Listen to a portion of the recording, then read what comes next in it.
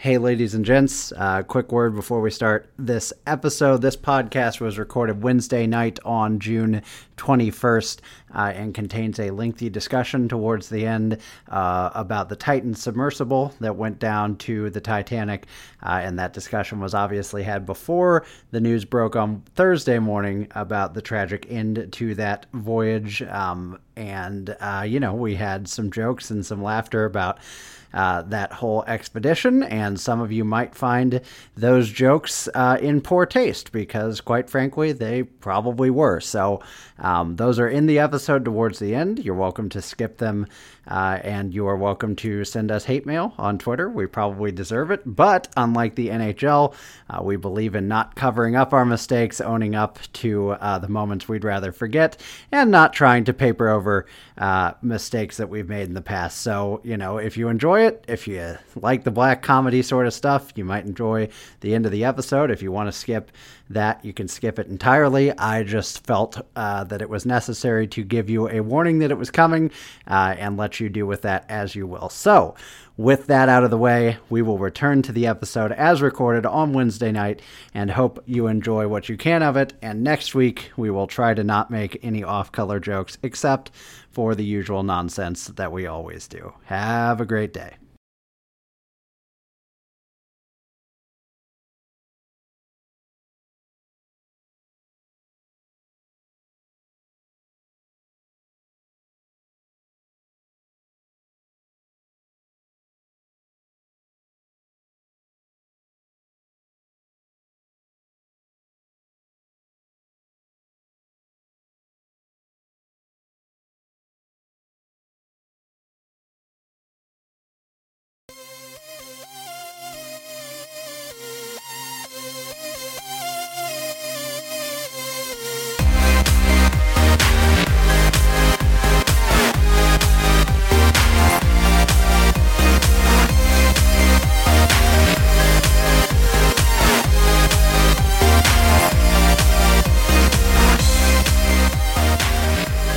Welcome back, everyone. This is the Two Guys, One Cup podcast, and it is Wednesday, January.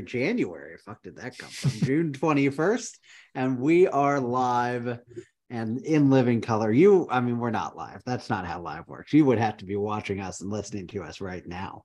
And unless you're in this Zoom room with two participants, or you're in Jacksonville or St. Louis, which a lot of them probably are in St. Louis, to be fair. Right. Then you're not joining us live. But we're here live. We're real people. We are not flesh-covered machines. Ian, I want to warn you at the outset, my brain is just jelly this week. I am buying a house, and my work week has been nuts, and it's just all, who knows what's going on out there. I sure don't. Who knows? I don't know. I know nothing. But in any case, how are you doing tonight? I'm doing well. Folks, Steven's new house is a total party house. You got an Odie chair. It's colored inside like it's a cartoon house. The guy that tried to kill Jim Davis did not live there. But he does want his treasure back. No, but he did treasure it. He did rent it out as a Airbnb, so there is that one. Oh boy. When are you supposed to close? When are you closing on this? When's the deal getting done? That makes sense. Mid-July. Closing date's not official yet. They said 21 days, so it could be a little sooner, but I'm not. Yeah. I've got my apartment until August 7th, so I've got. Make sure those sellers clean those carpets. Oh baby, that's a good idea. Cleaning carpets. That's right. You don't know what they're fucking doing on those carpets, man. Good thinking. Is it old people? You sometimes buying old people's great. It's worse. It's Albanian. Oh no. I had nothing wrong. I have nothing against we love Dua Lipa. That's right. Maybe it's Dua Lipa. That would be too much. I don't think I can. Do you know Dua Lipa? I do. Lots of people do. She's very famous. No, they had the little Albanian eagle, the two-headed eagle thing, the the logo, and I sent that to Nicholas, my German boss, and said, "What should I make of this symbol in a house I'm touring?" And he just responded, "Albanians run." And I said, "I think I'm going to buy it." And he said, "Are you going to clear out the bodies that are buried in the backyard first?" I was like, "Yeah, probably." That's right. See, I'm telling you, clean those carpets. That's right. You got to clean the carpets. God only knows what's happened on those carpets. But in any case, Ian, it's been a week for me. So bear with me, as I'm sure this will be just a wild and wacky episode, which the people are accustomed to at this point. Let's be honest. We never make sense, right? Yeah. And speaking of things that don't make sense, I'm starting with this because I think it'll be shorter and the other thing will be more of an in-depth conversation. How about these Flyers jerseys, baby? Because I figured out what it is. They've got, the Flyers have this thing. They have the classic jerseys, the untouchable NHL jerseys. And I get that. I really do. You shouldn't mess with a classic much.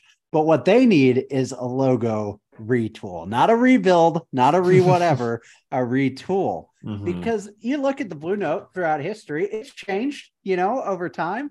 It's had different colors in there. It's had different shapes. The edges have changed a little bit. Mm-hmm. It's just been different over time because design changes, and it used to have more of the rounded edges. Now it's got more of the pointy tails. Probably actually about time for another refresh for it.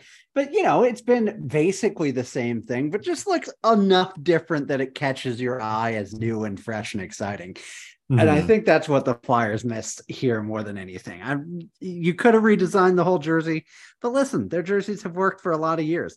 However, I will say this. It does not, to me, promise a lot of good for a franchise that swears they're leaving the past behind to have exactly the same jerseys they've always had as their big debut, because they dropped this like it was a big reveal, like, oh, look at our new jerseys. And it's like, this is a new era of orange, jerseys? As they say. Yeah. And it's just the same. So I don't know. What are your thoughts?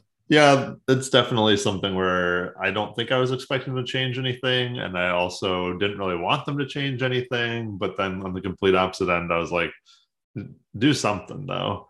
I mean, their jerseys that they debuted online this week, they look much more 90s, I'll say, 90s, 2000s sort of. Like they went away from that sort of like thinner white line on the shoulders and down the arm. And they got rid of like the white line at the bottom of their homes like entirely. And then they also kind of switched to a burnt orange now. And it looks like that in the picture. And then I read that it is actually different. So it is a lot more like it's still different, but it's a little more like the orange that Edmonton moved away from this season. So it's slightly different. But yeah, again, it's like they have 2 or 3 jersey templates that I think they just put on rotation.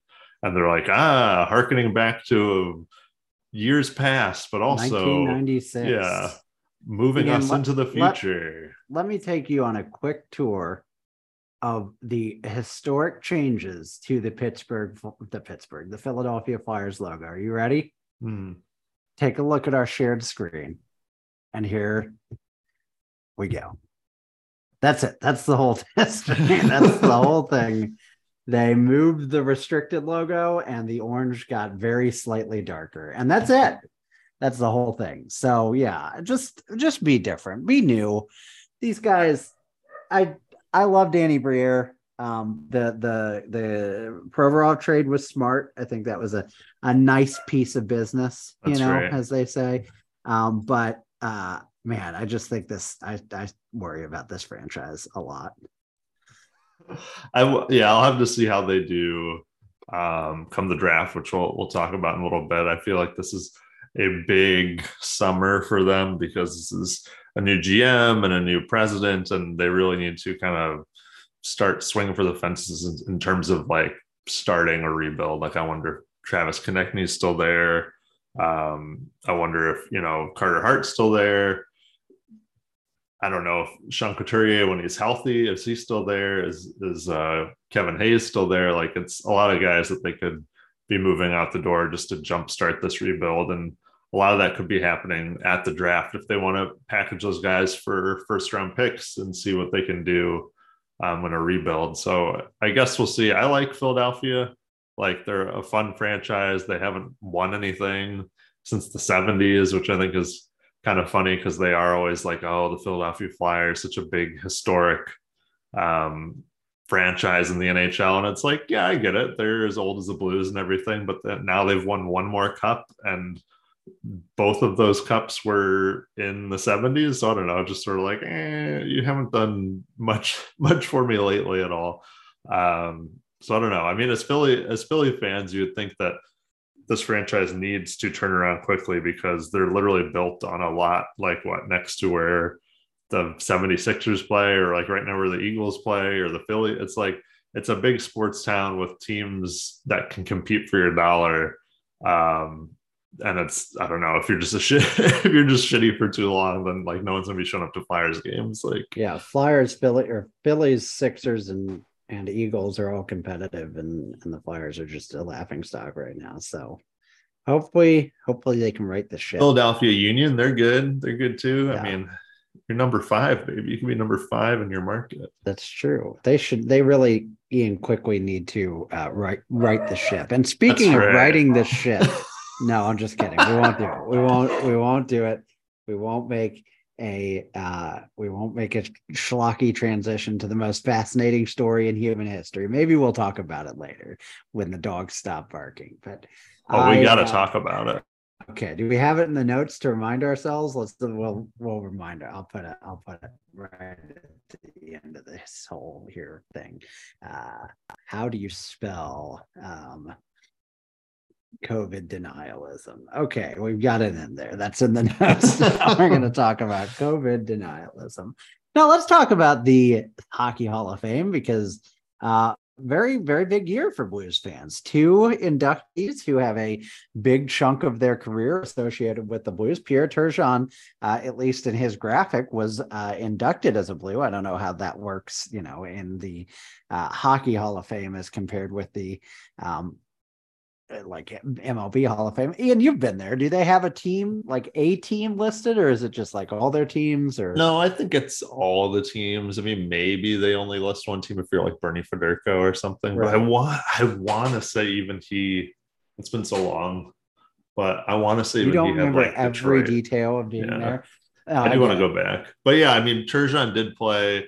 He, like, of all the teams he played on, he played for the Blues the most by 5 games over his stint in Buffalo. And he also had the most points here of any team he was on too. So and then again, it's very close to Buffalo, but even close with the Islanders. So, I mean, he's kind of like on 3 different teams for a good chunk of his time. He went to Montreal, Dallas, Colorado, each for 3 years, Colorado for 2. So he's been all over the place, but I'd say he's got 3 specific teams that are kind of his calling card. I mean, Pierre Turgeon too is a player that for a long time was a bubble guy, right? Like, in terms of the Hockey Hall of Fame, folks were like, yeah, he's kind of the one of the 2 or 3 best players that isn't in the Hall of Fame. And it was sort of like he was the weird sort of line where they were like, well, he is really, really good, but does he have individual hardware? I want to say, he won a Lady Byng, but nothing else. He never won a Stanley Cup. No cup. 1,294 games, 1,327 points. Obviously with the Blues, he had 355 points in 327 games over 5 years.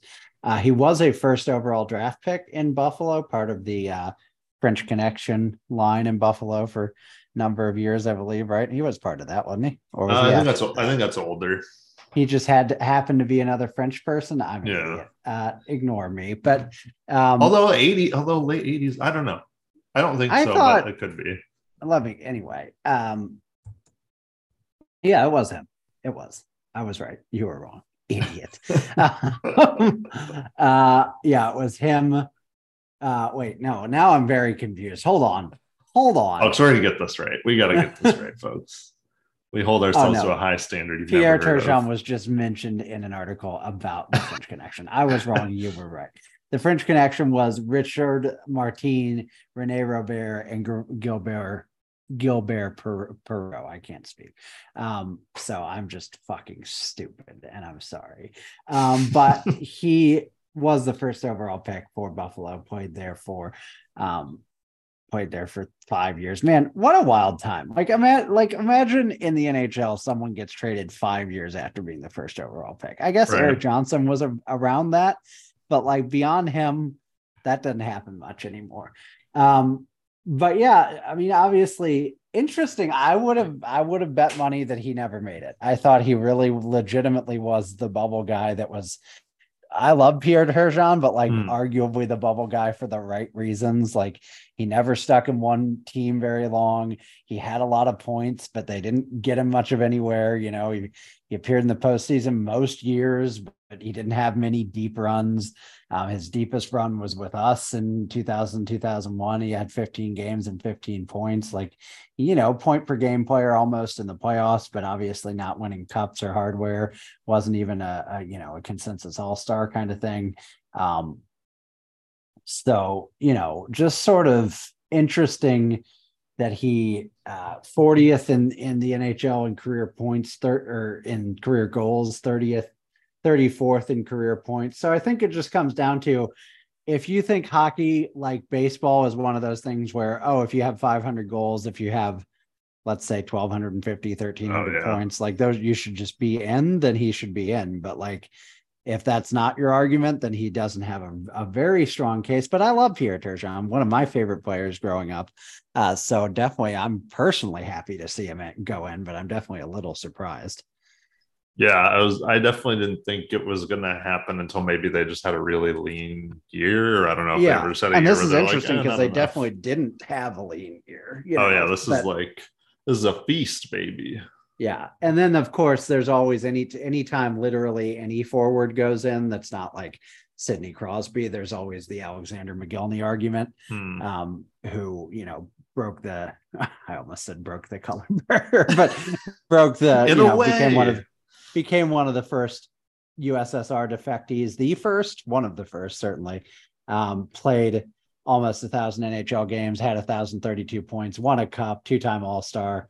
So he is definitely someone who, obviously should be in, not only for his playing career, but for his impact on the game, and isn't. And there's a lot of politics and stuff going into that. So, I think Turgeon, certainly you can't be like, what the hell? This isn't one of those where you're like, what the fuck were they thinking? But like, it's just right on the borderline of like, I'm surprised to see it happen, but I'm happy for him because he rocks.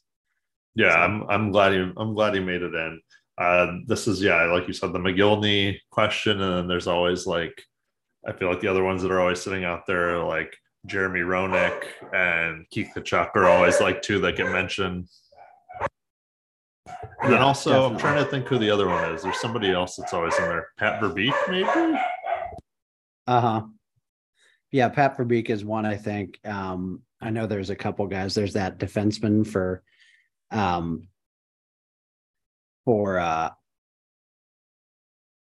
the Stars, whatever his name is, who people love. I can't think of right now. Yeah. Radim Verbata, I believe. But there's a lot of options. But I'm glad to see Turgeon make it. Me too. These dogs are going ham. They probably see a deer. We get deer sometimes. Apparently, they are pissed about Pierre Turgeon's involvement. That's right. Turgeon is in. Sorry, I'm distracted by Ian's dog and also by my brain being mush.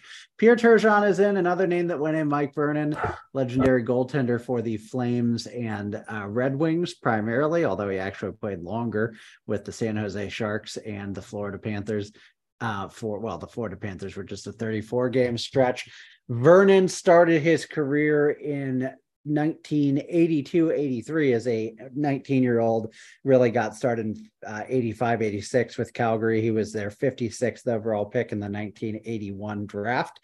Played his amateur hockey with the Calgary Wranglers as well. He was a two-time Cup winner, one with Calgary on that Al MacInnis team in 88-89, Al MacInnis and others, but for the Blues, most significantly Al MacInnis, and then one with Detroit in the 96-97 season, which is, he was kind of there for one season basically, or 3 seasons, and won them a cup in one of those seasons. So good work. He won a Jennings Trophy. He won the Conn Smythe in that 96-97 performance when he had played 20 games, won 16 of them, obviously, because that's how many it takes. Had a 927 save percentage and a 176 goals against average. So I think this man, a very obviously deserving candidate, but it is funny how, some guys like Mike Vernon waits 20 years to get inducted. And the guy we'll talk about next, Henrik Lundqvist, waits like 3 years or whatever the minimum is, I think. So it's just funny how Henrik Lundqvist is a Hall of Famer, no doubt, but actually accomplished less arguably than Mike Vernon in some ways. So it's just funny how some guys get the Hall of Fame mantle in their career and you just know they're going in, and then other guys struggle. But yeah, Mike Vernon, I'm not going to pretend I know a ton about him as a player, a little bit before my time of really being a hardcore fan, but obviously a very accomplished goalie with 782 games played, which ranks, 21st among NHL goalies, and 16th in career wins, and a very good overall player, and 2 cups, and a Jennings and a Conn Smythe. Your thoughts, Ian? I'm not sure why he didn't get in earlier. That's kind of what I'm confused about. It seems like somebody that they'd put in fairly early. I get didn't have any seasons that were crazy. I mean, outside of probably the Jennings year, and then he never had a Vezina. I think the closest he ever got, and here it was he got second in 88-89. I mean, sometimes I do sort of feel like some of that stuff should come into consideration. Well, they never won this thing, but it's did they come in second and third a bunch of years? Then it's they're a top 3 goalie multiple times in their career. So yeah, I mean, he had a super long career at that. If you start playing in 82, granted he's playing very few games, and then you retire in 2002. I mean, it's a 20-year career. That alone as a goaltender should probably get you in the Hall of Fame. So I'm glad he's in 2, but like you said, it's kind of just funny to see that juxtaposed with Henrik Lundqvist, who retired 2 years ago, a year and a half ago, whatever it was. Yeah, I mean, very short time ago. We'll talk about here in a minute. I guess we can go ahead and move on to Henrik Lundqvist, because I don't have a ton more to say about Mike Vernon. Henrik Lundqvist obviously started his career, obviously I say like everybody knows, in 2005-2006. He was this is always funny, the 4th finalist for the Calder Trophy, but the 3rd finalist for the Vezina Trophy. Let's see what kind of bums he lost the Calder Trophy, or the Vezina Trophy, to Mika Kiprasov and Martin Brodeur, and the Calder Memorial Trophy that week. Holy crap! Yeah, I'm sure it's nuts. Alex Ovechkin first, Sidney Crosby second, Dion Phaneuf snuck ahead of Henrik Lundqvist though, and then immediately behind him, Brad Boyes, Marek Svatos, Andre Meszaros, and Ryan Miller. Number 8, UC Jokinen. What a year. Jeff Carter. Wow. Brent Seabrook, Chris Kunitz, Ryan Sutter. Good God. But yeah, I mean, everybody knows about old Hank's resume. Not only is he the most handsome man walking the face of the earth, but he's the 2011-12 Vezina Trophy winner. He was a all-rookie team member in 05-06, a 2-time end-of-season all-star, and one of the best all-purpose goalies of his generation. 887 games played, which is a staggering number for a goalie. 918 career save percentage, 243 career goals against average, a staggering 173.3 goalie point shares, and 183.4 goals saved above average in his career. Also had the tendency to be a fantastic playoff performer despite his team's inability to win cups. For example, in 11-12, that Vezina Trophy year, he had a .931 shutout save percentage, 182 goals against average, and managed 3 shutouts. And the Rangers still managed to lose 10 of 20 games and get knocked out in the conference final. 13-14, again, 927, 214, a 640 quality start percentage, the 11.2 goals saved above average. Just a phenomenal career, about as good as it gets. He is 9th all time in games played by a goalie. He is 6th all time in wins, and just a phenomenally good goalie overall. He also faced the 8th most shots and made the 8th most saves. And I think this really does speak to that kind of like the je ne sais quoi, if you will, of the Hall of Fame as a concept, because Henrik Lundqvist just had the aura on top. I'm not saying his resume on its own doesn't deserve it, but that was just a dude you knew you were watching someone truly great. The way he carried himself, obviously the way he looks, my God, but the way he just identified as, Mr. Ranger, like that, he just was that guy. You're not that guy, dude, but he was that guy. Phenomenal career, clearly. Sensational numbers, but also just a better ambassador for hockey. And now, of course, he's just a phenomenal desk analyst on TBS or whichever one he's on, because of course he can just do whatever he wants. This is the kind of guy that has absolutely stellar, incredible, just at everything. And one of the things we forget when we talk about the Hockey Hall of Fame is it is a Hockey Hall of Fame. It's not just an NHL Hall of Fame. Mm-hmm. So he also was, the face and identity of Team Sweden for his entire career too, where he won. Let's just take a little peek at his highlights in his career. He won 2-time GA20 SM gold medalist. He was a 1-time Olympic gold medalist. He was a 1-time World Championship gold medalist, 2-time World Champion silver medalist, 1-time Olympic silver medalist. You remember when the NHL used to go to the Olympics? Man, that's crazy. That was a fun time. Yeah, exactly. He was a 1-time SHL best goalie winner before he reached the NHL. He was a 2-time SHL champion. He was a 1-time SHL MVP. He was a 1-time World Championship All-Star, and he was a 1-time Olympic All-Star, on top of all the Vezina trophies and things we already mentioned. He was a sensational player for Sweden, a sensational player for the Rangers. A giant shadow cast over his somewhat decent goalie of a younger brother and twin brother, right? Aren't they twins? I think so, yeah, which is like insane. How can there be 2 of those? But in any case, they can't be in the same room at the same time. It causes like a vortex. Yeah, a vortex of hotness. You've never heard anyone utter a bad word about Henrik Lundqvist.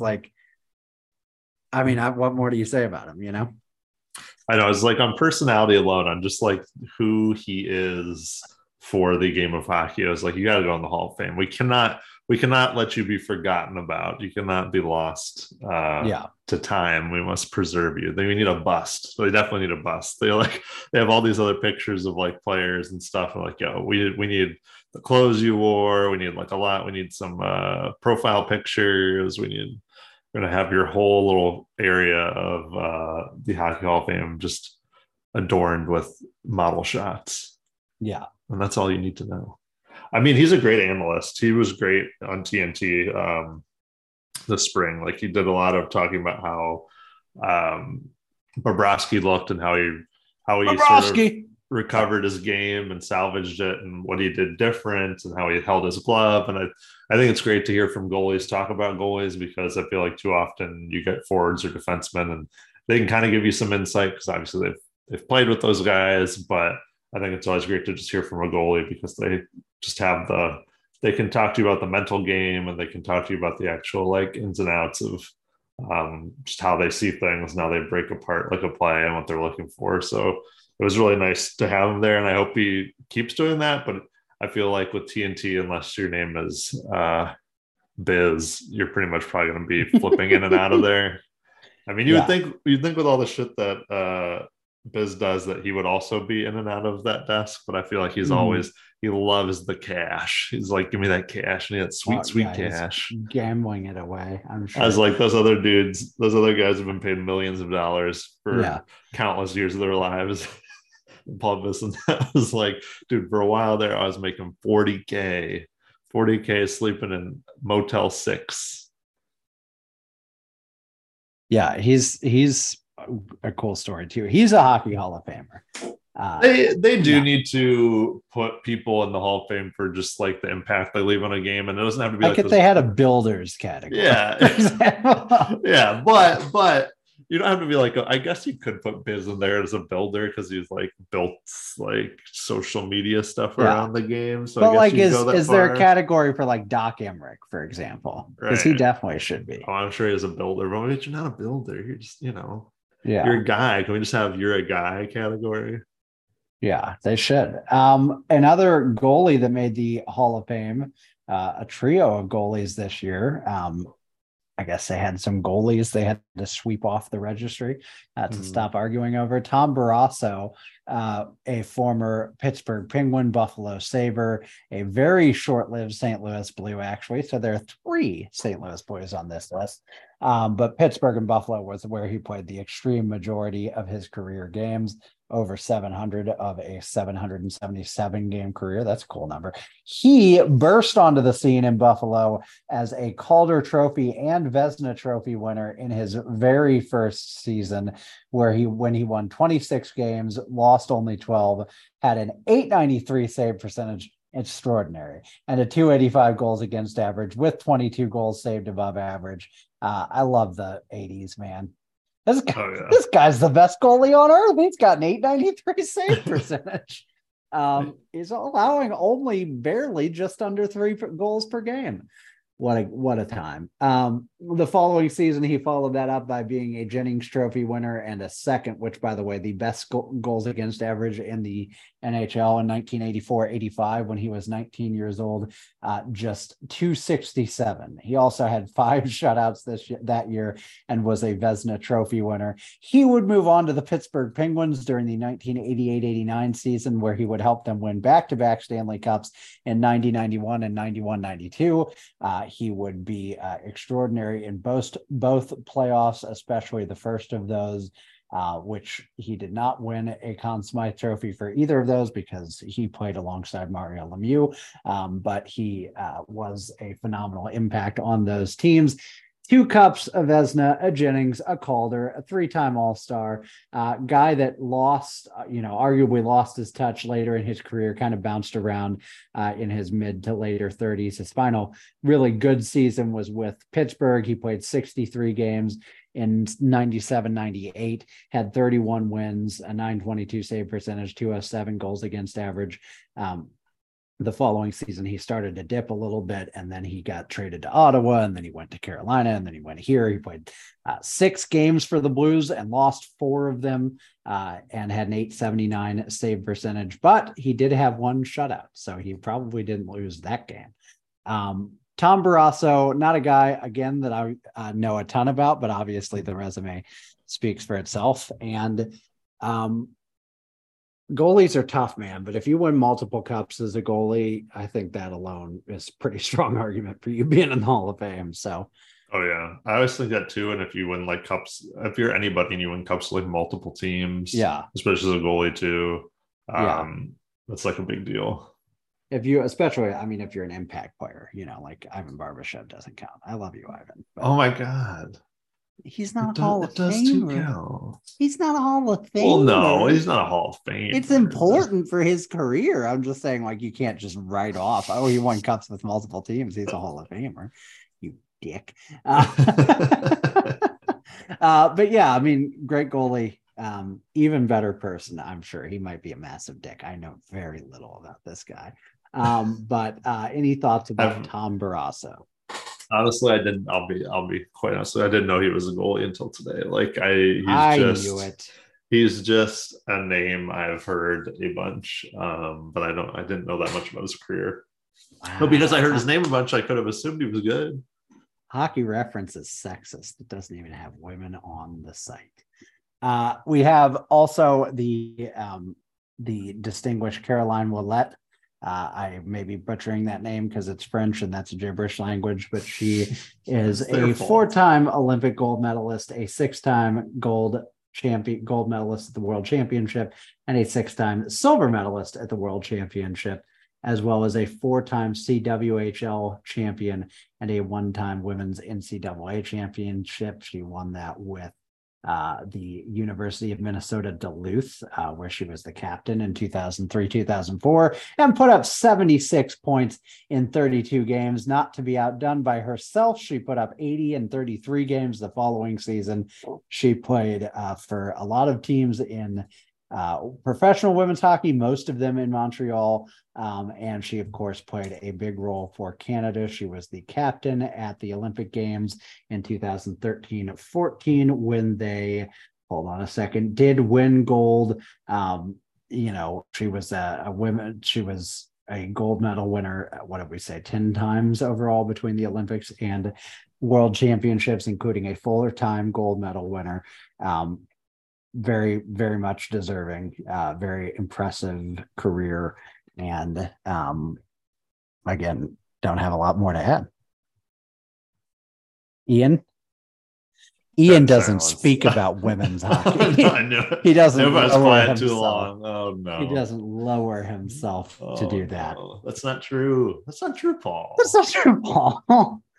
We have Pierre Lacroix, who is a manager primarily for the Quebec Nordiques and the Colorado Avalanche. He created that Colorado Avalanche Cup winning teams in 96 and 2001. And he passed away in 2020. Was not a COVID death. You have to wonder. Oh no, we did choose to be talking about this. That's right. Yes, died from complications of COVID-19. Yes. Don't be a denialist. Oh, no. Don't be a denialist. It's real. Oh no. Why did I say that so confidently? You said yes. You were so happy. God damn it. I'm sorry, Pierre Lacroix and family. Former NHL player Eric Lacroix is your son. He's the studio analyst for the Vegas Golden Knights. Wow, what a small world. So in a way, he just won a Stanley Cup. That's right. But yeah, I mean, 2-time Cup winning GM, you get my vote. Great job. Good job, bud. Doug Armstrong will be in the Hall of Fame. That son of a bitch. We're doing what? Yeah, ain't done shit. And finally, we've been putting him off. The man who is inducted as a builder for building a whole stack of cheeseburgers and gobbling them right up. It's our very own Ken Hitchcock. A worthy inductee, I would say, into the Hall of Fame. 1-time Stanley Cup winner, 1,598 games, which I think is third all-time. NHL all-time games coached. He's up there, baby. He's way up there. Fourth, behind Barry Trotz, behind Joel Quenneville, behind Scotty Bowman, all of whom are obviously also gonna be future. What the fuck am I trying to say? Future Hall of Famers, if they aren't already. Quenneville, we'll talk about later on. Do you have that in the notes? You should have that in the notes.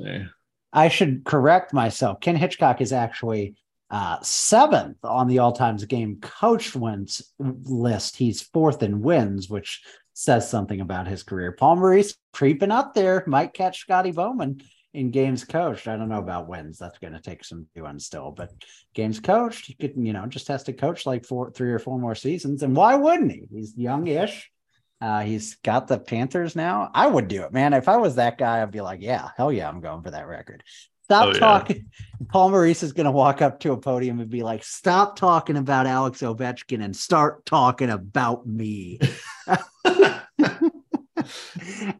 He gave some comments. I think I mentioned this, but he gave some comments at the end in like a post-game interview after game 6 or game 5 or whichever one they got drilled out on. And I was touched. He made me a Flyers fan. So good for Paul Maurice, I say. But yeah, I mean, Hitchcock, I'm not going to go into individual accomplishments as a NHL coach. He won a Stanley Cup with Dallas. He obviously had a huge impact here. I think the more further removed we are from his tenure here, the more impressive it seems. He went, what is this? Like, let's see if I can break out his coaching. Blues head coaches. He had just a preposterous record here. It was. I think it was first in points, first in points. In like between or like over the years that he coached here against other like coaches of that time. 248 wins and 124 losses and 41 overtime losses. He basically had a 2-to-1 win to loss ratio, or 2-to-1 win, certainly a 2-to-1 result to non-result ratio, a .650 winning percentage. Again, that's the bullshit NHL winning percentage, but still won the Jack Adams here in 2011-12.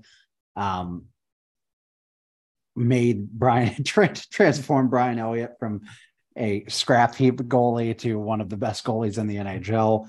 He won the Vezina Trophy, or not the Vezina Trophy, the Jack Adams Award once. He's one of only three coaches to win the award as an in-season replacement, along with Bill Barber and Bruce Boudreau. That's kind of surprising. You know, a very big personality, one of the guys that everybody has an opinion on and has a story about if they ever played for him. You didn't get the puck in good enough. Fuck you old bag of shit. That was a Spit and Chickwit story about Alex Steen and Ken Hitchcock, Ryan Reeves. It was Ryan Reeves, wasn't it? And then he talks about Mike Yeo coming over to him and being like, bro, I don't think you should. Like, I get it. He's a pain in the ass, but I don't know about all that. I do I was trying to explain him to my wife, and that's pretty much what I said. I was like, there's like two kinds of coaches. There's like the players coach where they're like, hey man, I'm your buddy. We're gonna have some fun and we're gonna teach each other some lessons. Then there's like the hard ass coach. It's just like a complete dick bag. And she was like, why do they have those? Like, that sounds bad. And I was like, because the team gels together in a giant like 23-man attempt to fucking just hate on this guy. And it binds the team. And they know it binds the team, and the team knows that this is what they're doing, but they still hate him. David Backus talking about how, after retirement, where he was just talking about how he was the mouthpiece from Hitchcock to the players and kind of was the buffer between them, and like how he pretty much would just be like, yeah guys, Hitch wants us to blah blah. I know it's fucking stupid. Let's just go out there and show this old bag that we can still play hockey. And they're like, yeah. And it's like you need that, because I think with someone like Hitch or Babcock or whoever, if you don't have like a little bit of a barrier between them and the players, it's just too rough. I mean, Steen yelling at him, freaking Tarasenko issues with Hitchcock and stuff, but all that aside, or with all that came a lot of success. He is one of those coaches, I guess, like any NHL coach really, that just runs out of time, runs their course and everything. So at the time when they let him go, it was honestly letting him go. The bigger problem with that was just the fact that Mike Yeo was the coach and waiting behind him more than anything.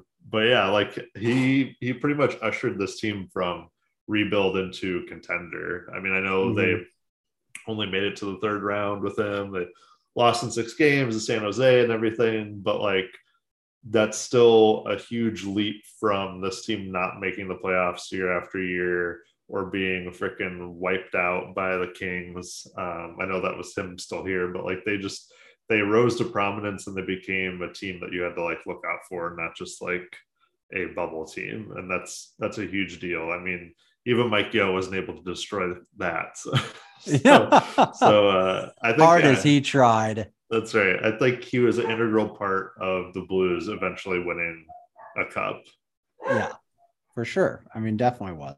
And I think we well to remember that and think about the good times. Also think about that hat he wore at the World Winter Classic, because that one might not be funny. But yeah, so a good group this year. I think some years you're like, I don't know. Lundqvist is arguably the star of the group, but not a lot of like huge name guys, but definitely guys it's hard to argue aren't deserving. Right. Adam Gaudette signed a 1-year, 2-way deal with the St. Louis Blues. He came back as part of the Ryan O'Reilly trade. I have nothing more to say. Ian wanted me to. I'm scrambling for my buttons. I'm sorry. He is a player. Yeah, I don't know. People were like, "Oh, this is a good value," and blah blah. I'm like, you don't got to say words about everything, bro. It ain't a word. Yeah, you ain't got it. You ain't like you don't got to have an opinion. I mean, all respect to him. I hope he makes a huge impact. I do love that. I do love like. I hope he's the next Matt D'Agostini of this team. Yeah, get a 20-goal season in there. Yeah, have yourself a season, Adam. Have yourself a merry little season. He's the sort of person that'll come in and look. Oh God, I'm already the Blues haven't even started playing. I'm already over this season. He's the kind of guy that comes in injury relief and plays kind of okay on the first line, as like platooned out there, and people are like, hey. And then I don't know if he comes back. Pavel Buchnevich comes back from injury. They put him back up there, and they're like, I don't know if I'd move Adam Gaudette. Like, he's looked pretty good up there. And it's like, shut the fuck up. Like, that is a stupid opinion. That is stupid. Is there even room to bring Pavel Buchnevich? Yeah, they're like, I just wouldn't mess with who was it? They said that about Robert Thomas. Luke Korak said that about Robert fucking Thomas. And not as a rookie. This was like last year, like the year before last or something. He was I don't know. They're rolling 4 lines deep. I don't know where Robert Thomas even fits. On the top line. Oh, who was that? No, it wasn't Korak. Who was that? Carricker. Was it not Korak? Oh, it's Carricker. God, fucking Carricker. Yeah, he's like, I just don't know about that. I'm like, that guy bites. Why does that feel like a 90s thing? That bite. You bite. It does. He's stuck in the 90s though, so that makes sense. That's true. That dude had a take about Cardinals fans that were just I just hate him. Go ahead. He talked about like Cardinals fans after 20 years of winning ways are now upset about a 12-49 record. They're pretty entitled. It was a little less dramatic than that, but basically was trying to make the case that like, because the Cardinals have been so successful that fans have gotten spoiled and entitled. And it's like, bro, ain't our fault that they suck, like you go, it's like, don't tell me that they don't suck. Don't act like we're 5 games out of first place and just bitching and moaning like it's the end of the world. They fucking suck. It's also different too if you're having like you're having some random ass down year and it's because of injuries, but there's like everything else is looking up, but just something weird's going on. It's like, come on, we don't complain. We don't need all these trades, yada yada. But no, it's like, yeah, like you said, they just suck. And they haven't been good for a long time. And like, I don't understand the whole entitled thing where it's like, hey, we want a better team. We want the team to be better. And it's like, wow, pretty entitled of you. And it's like, what's that? Okay, I guess I'll just like nod my head while we keep losing. It's like, I don't know. Yeah, if you're the Detroit Red Wings and you win like 3 cups in 7 years, and then you're like, man, this team blows ass. It's like, okay, well, that's true, but we don't need to be better now. Had a lot of success, sort of thing. The Blackhawks in 2016 or whatever, but but it's been since 2011, which I get isn't that long compared to other teams that the Cardinals have won a World Series, and I feel like from my very casual observation, it's been like I don't know, 5-6 years that they've been like even like good or like been like enjoyable and like, they can make some noise in the playoffs, sort of thing. So it's like, I don't know where the entitlement comes from. It's like they're pointing at like, you have 11 World Series wins. It's like, yeah, dude.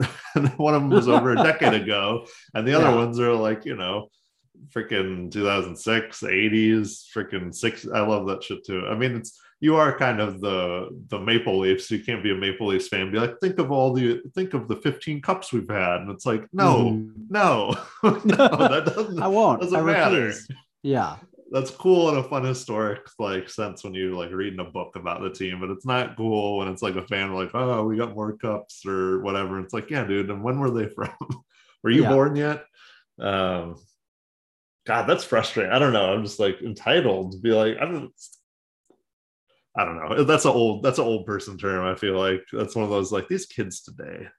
These kids today that want their baseball team to win. How dare they? Yeah, you're right. And like, I don't even usually like doing the, oh, that's such a boomer take, but that's a boomer take, my dude. Like, this is a world where your attention is precious and everything is demanding it. And I don't have the time to deal with a 20-48 team or whatever the hell they are, like, and I'm not going to go on this tangent, but they were fucking mismanaged. It's not like this came out of the blue. It's not like there were 10 catastrophic injuries and it's just like, who could have seen this coming? Like, who could have seen the Cardinals' crushing lack of starting pitching and need for an everyday shortstop coming, except for literally anyone that talked about this team over the summer, except over the winter, except the front office, apparently. Like, literally every person. That's who saw it coming. We all did, all of us. So what's the excuse? You ain't got one.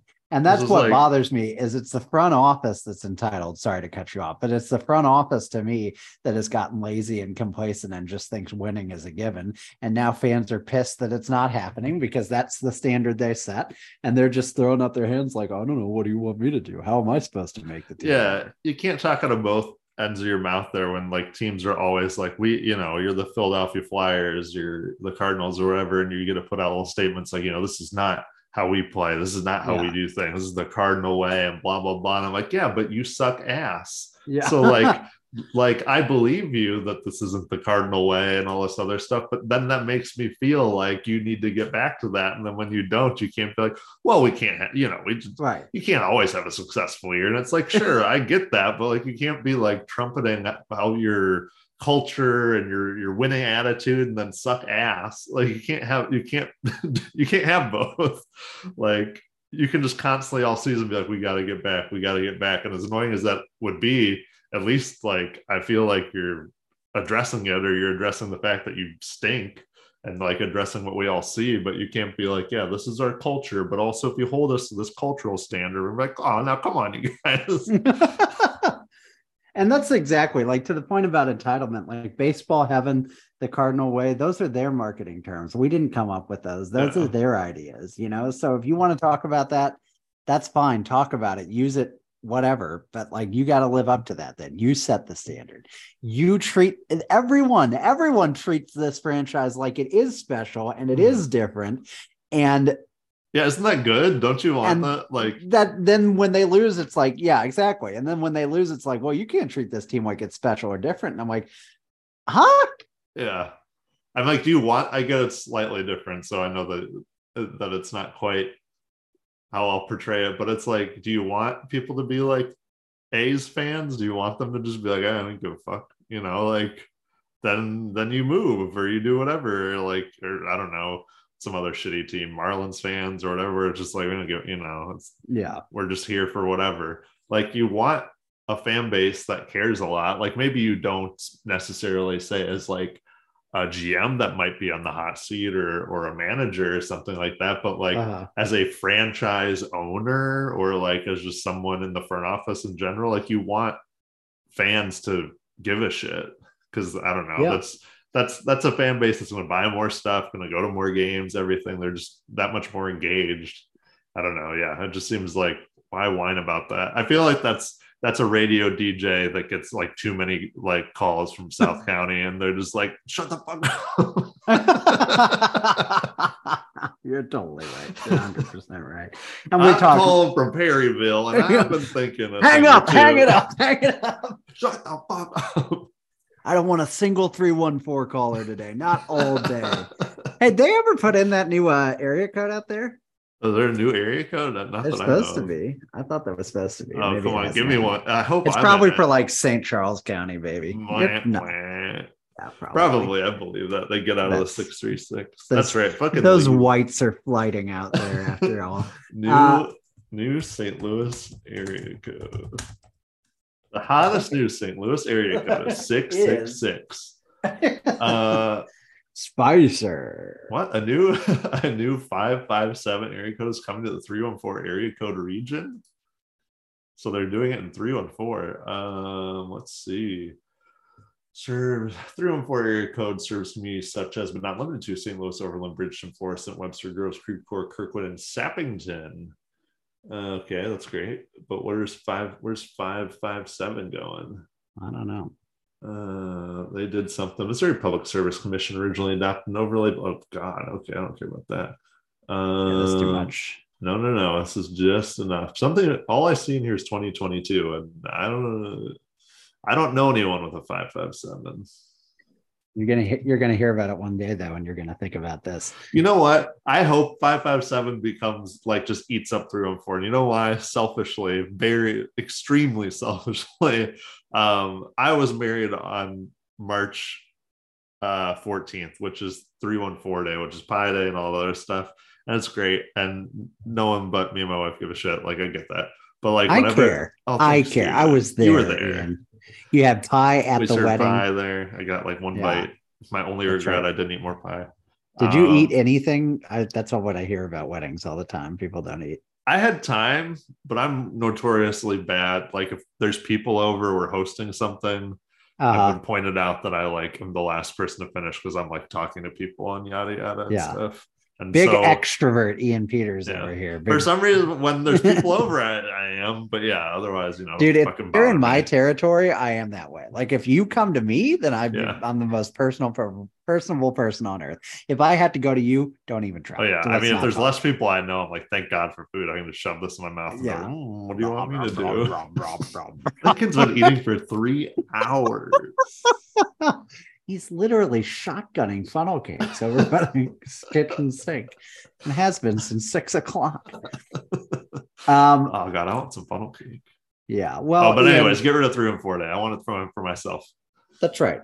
It should be the Ian and Arlene wedding anniversary day. That's right. But Ian, the 557 area code, as far as I'm concerned, should be shoved under the rug. But some things shouldn't be shoved under the rug, and that includes sexual assault. I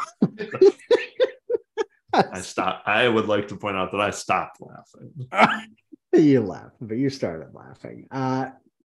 But no, Joel Quenneville coming back to the NHL. Fuck everybody. I'm just, you know what, Ian, I'm going to do it. Somebody needs to stand up and say, you know what? No, this is wrong. John Tortorella needs the voice of God, the lips of an angel. This is I could go. You could wind me up and I could just go for 20 minutes, but we still got to go at least 50 minutes on the Titans. So I'm going to try and make this short and sweet. Joel Quenneville coming back to the NHL is so predictable and so unnecessary. And I really like, I don't even want to talk about political stuff, but cancel culture, that sounds like bad news to me. But some people fuck up and they deserve to just not work in the NHL again. I'm not canceling Joel Quenneville. I'm not harassing him at home. He just doesn't get to have one of these 32 jobs. Mm-hmm. You know what? And he's also 68 probably. So why does he need one? He's made all his money. He's won all his cups. He's going to be a Hall of Famer probably. Just stay home, man. And he's 64 years old. If he's 65 by the start of the next season, just don't. You really need to come back to coach. I don't fucking know. Name a team, Ian. The Detroit Red Wings. That's what you need to do. Who's he going to coach? Why is he coming back? Why is Stan Bowman back? Why would you want Stan Bowman back? Joel Quenneville, listen, I hate to be pragmatic about something like this. Joel Quenneville, I at least get. Dude's one of the greatest coaches, maybe the greatest coach of all time. I get it. He's fantastic. Stan Bowman fucking sucks. He eats, he bites. That guy bites. You can bite. He can bite. That's right. He can hit. And again, this, it's just this, they covered up sexual assaults and the people involved, the organization, everyone's moved on. 18 months after this story came out, and everybody's got a fresh slate, and they're just fine. The Blackhawks get the first overall pick, the best first overall pick since Connor McDavid. Joel Quenneville is going to get another job in the NHL. Stan Bowman's going to get another job in the NHL. Rocky Wirtz had to pay $2 million. He had to pay like less than Jacob Vrana's adjusted salary. And it all went away. That's all that ever had to happen. That's all the punishment they got. They're not going to suffer in court. They're not going to suffer in civil court. They'll get out of that because they can afford better lawyers than Kyle Beach. And the world sucks sometimes. I didn't mean to get like this dark about it, but like people should get justice and people shouldn't have jobs in the NHL that do god awful things. And I'm sorry. I listen, I know we've joked about the John Tortorella thing here, but the dude was 100% right. How could no one in that group literally just stand up and say, no, this is literally wrong. Like, this is wrong on a moral fundamental level, and I'm not going to stand by and tolerate an equipment coach getting away with this. And again, like, not to be pragmatic, but it's like if Joel Quenneville did the thing during the playoff run and the organization was like, well, we can't. I mean, that's our head coach and we're 4 wins away from the Stanley Cup. At least I'd sort of get that. Like, I would still think it was awful, but I'd be like, okay, I get why you couldn't throw this guy out in that moment, but why couldn't you throw this guy onto the street? And then you gave him a recommendation to get rid of him. That's the worst. To a fucking school. Oh my God. I just literally can't. So those are my thoughts. What are yours? Yeah, it's just icky. I mean, like you said, Quenneville, he's a great coach and everything, but there's no reason for him to be in this league anymore. And I think to your point too about like cancel culture and all that, like like you said, he doesn't get one of these 32 jobs. He's had a like full career. He's got 3 cups. People are already trying to forget what went on with him. So Lord knows in however many years people will have entirely forgotten, and he can live his life as normal as he is right now. Like, everything's fine. Like, you just don't need to coach anymore. And there's plenty of other people that are capable of coaching an NHL team, whether they're in the league currently or they're a retread waiting to get hired, or they are someone who's brand new. I mean, the likelihood of that happening, of course, is very low in the NHL, but there's plenty of people that have NHL coaching talent on this planet, and therefore you don't need to be like, man, Joel Quenneville could be in here. And like, even with Florida, he did fine. I mean, I think the vast majority of that season was coached by friggin' what's his face anyways. Oh, the huge majority. Yeah, and they did great with him. So it's like, I don't know, Quenneville did okay. I mean, he did great with Chicago, and then when Chicago's roster started to age, like, he did fine, and then he got let go. So I don't know. It's just one of those things. It's like, yeah, he's a great coach. He's won 3 cups with that particular roster. Like, do you really think we're going to bring him in and he's going to be exactly what we needed? And it's a dumb question for me to ask, because of course it's what they think, because it's what they fucking do with everybody. Like, freaking Laviolette has a job in New York because he won a cup in 2006. Like, won a cup almost 2 decades ago, and what is considered probably a totally different sport, play style and rule wise. Yeah, that's the wildest part about it. Like, the game has evolved so much, and it's just like, well, he's done it before, so yeah. Like, I get it's not the same as a player because you age out, but it's like, if Cam Ward was still able to play, we'd be like, well, he's won a cup though, so we should probably give him a job. It's like, no, bro. Like, isn't it kind of the same as a player though? Like, how many people win cups 20 years apart? Yeah, not that many. Yeah, for real. I'm trying to think, like, and they're like, well, he's still got it, and I don't know. It's just it's just dumb. I don't quite understand that. It's teams really, honestly, just teams being stupid. Like, no creativity whatsoever in like how to get their team over a hump and be creative with like who you have within your team that you could promote, who's out there, who you could get from overseas, who you get from the AHL, college. Like, there's so many avenues, but I think sometimes teams are just like, well, I mean, we'd have to do a lot of research, and that would also be like, a really big swing for us. So how about we just get Joel Quenneville, because people know that name and we know that guy, and what else do we got to do? Like, there's nothing we really got to do. Everybody knows Joe Quenneville. It's like, done, job done. Now we just got to talk to Gary, and like that really rests on Gary. Where I'm like, dude, I know that you suck as a person, but please, for the love of God, just don't suck for like 30 minutes in a boardroom and be like, you know what? No, Gary, you're gonna retire soon. That's you right. Almost did it. You didn't quite, right. But you almost did it. You know what? No. This is wrong. They need to bring in John Terrell. Yeah. I'm not going to tell you, Joel, but I do have a friend here that's going to tell you.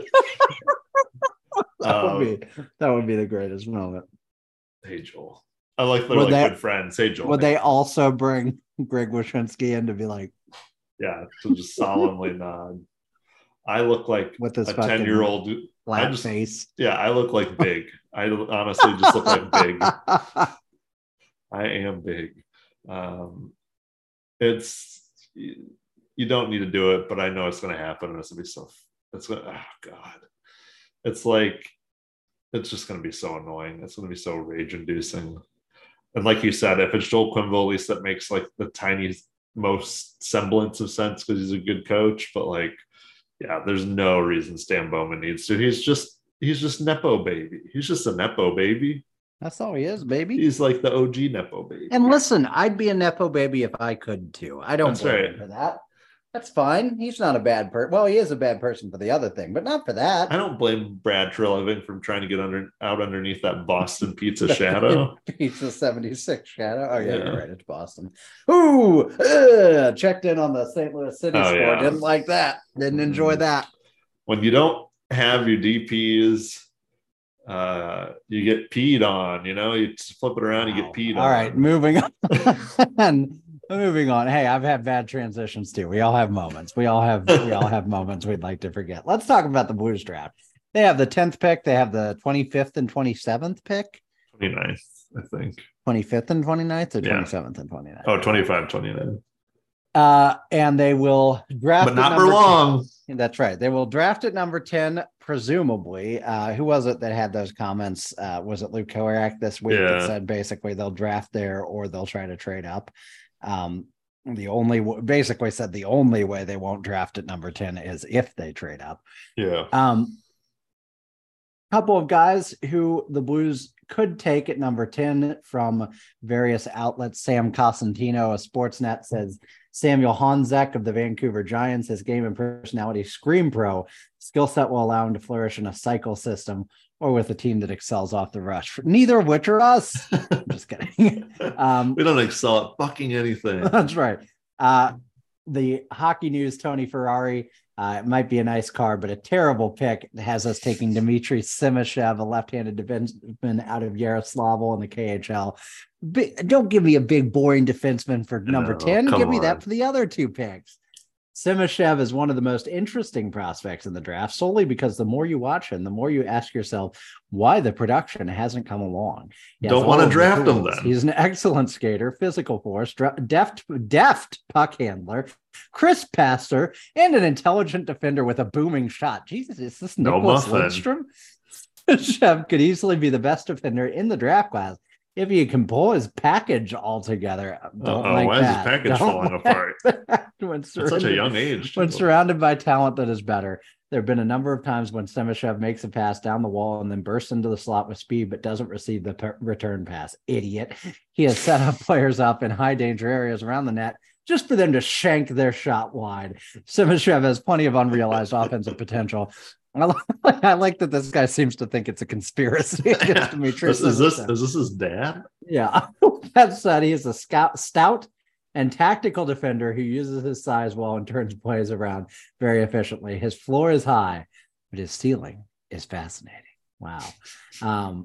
The ceiling is fascinating. It's very low, but it's fascinating. Yeah. Scott Wheeler had us drafting, or does this had us drafting or put at 10th?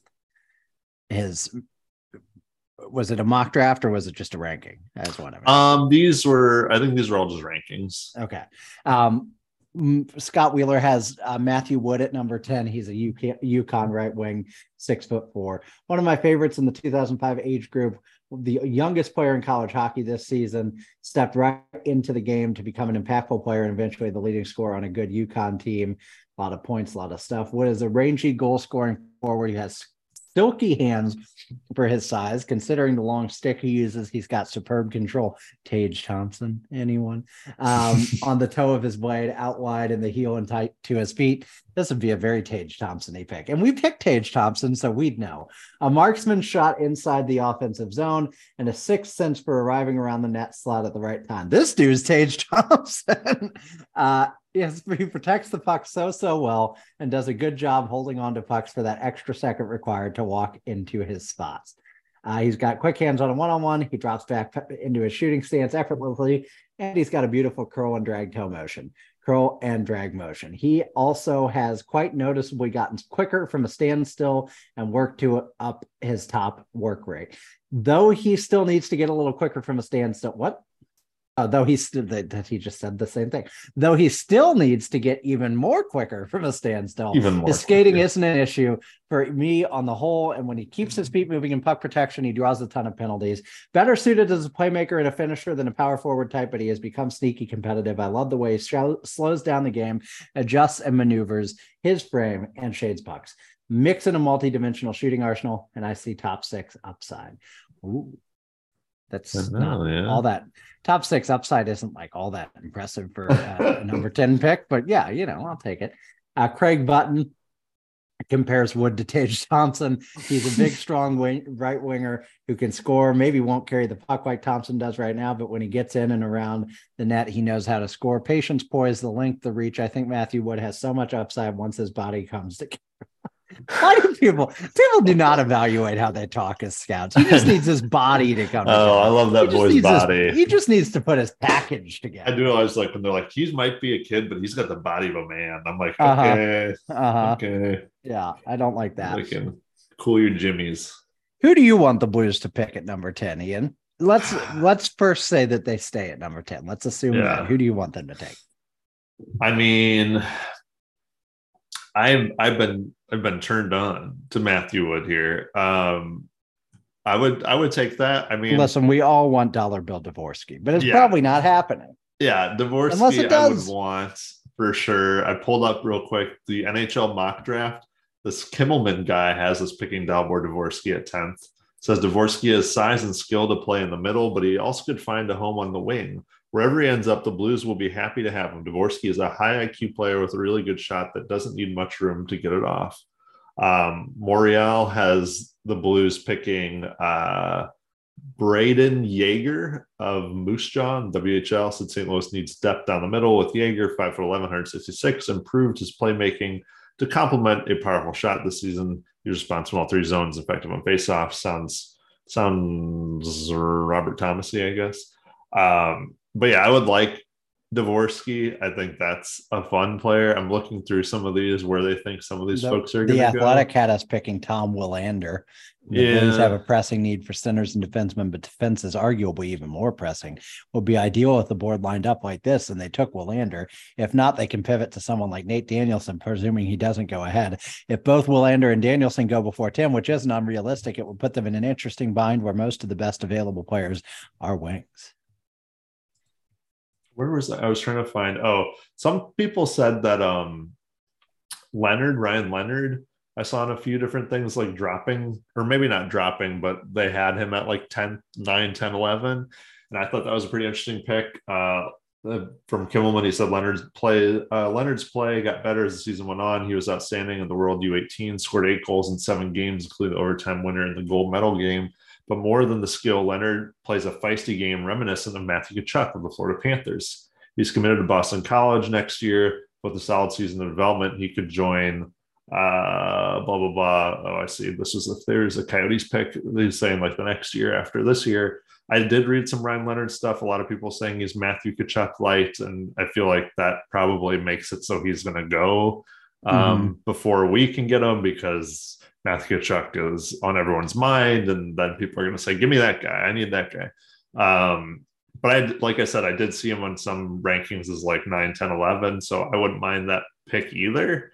Obviously, Matthew Tkachuk being a pretty cool player. I wanted to see, where did they have it? Nate Danielson. Did we ever talk about this dude? Was he earlier? No, that was Dmitry Simashev. Nate Danielson, who the Athletic has going right behind us.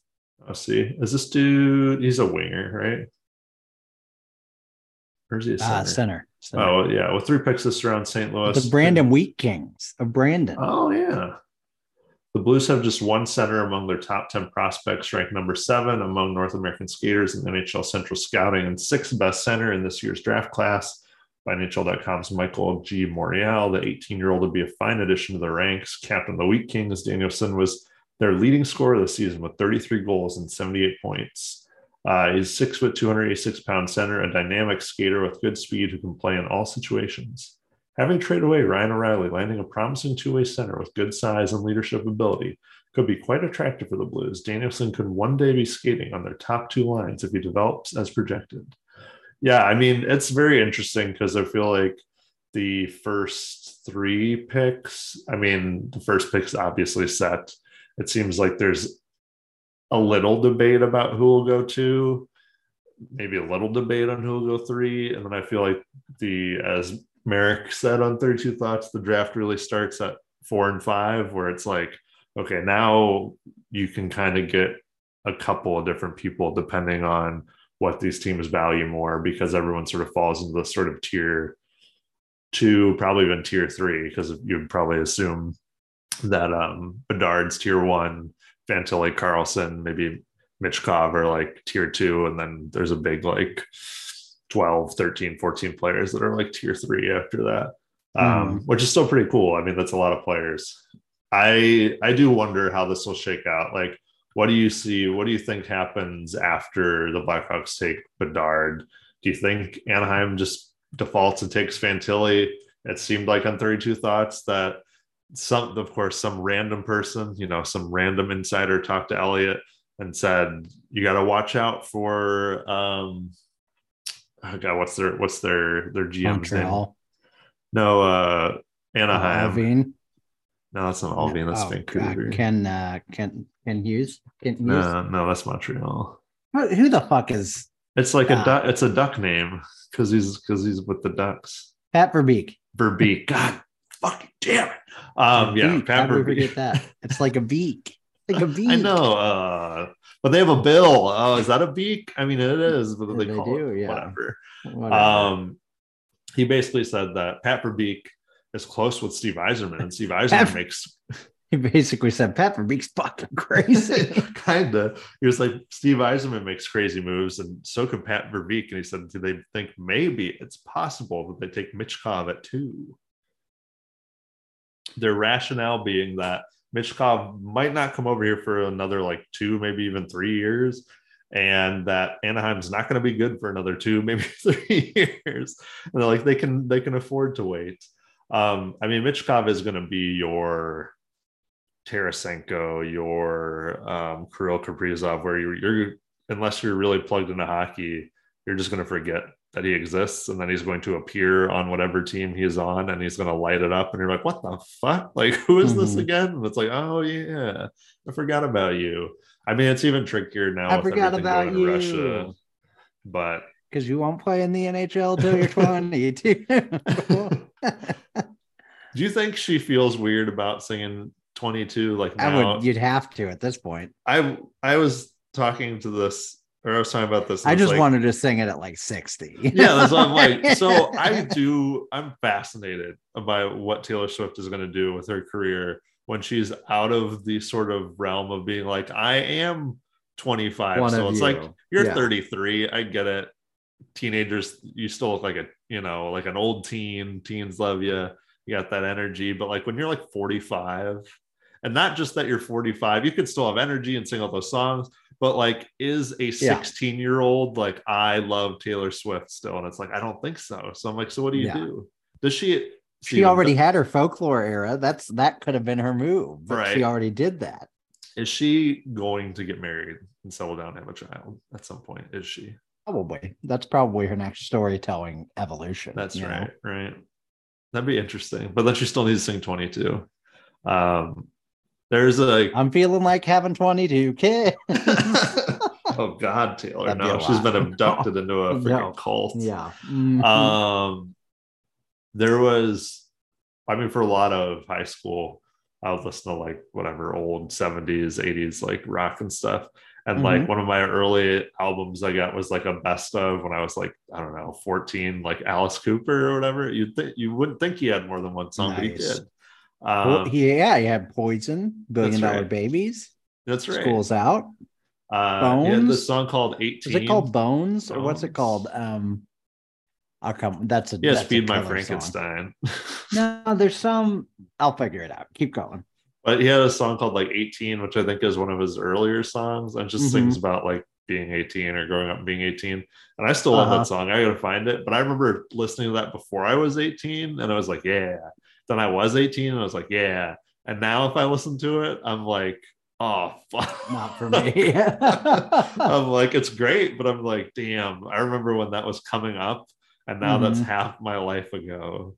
There's also songs that reference like 2009 that I remember listening to in high school, and now I'm like, oh my God, they're talking about it like it's the future.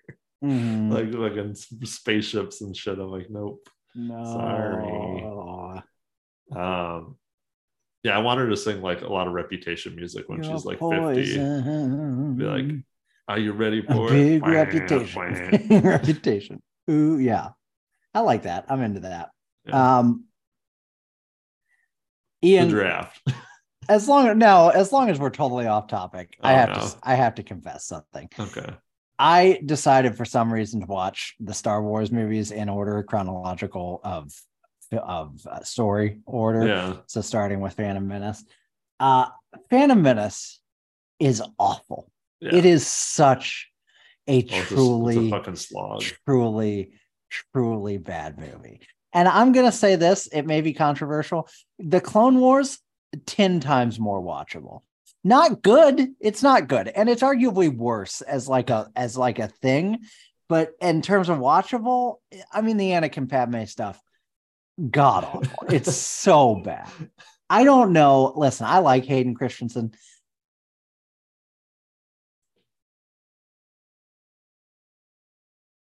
I've watched a fantastic movie. He's a great actor. He was in that Little Italy movie too, the one from Toronto. A lot of stuff there. I don't know how George Lucas looked at him and thought, that's him. That's my Darth Vader. That's the guy right there.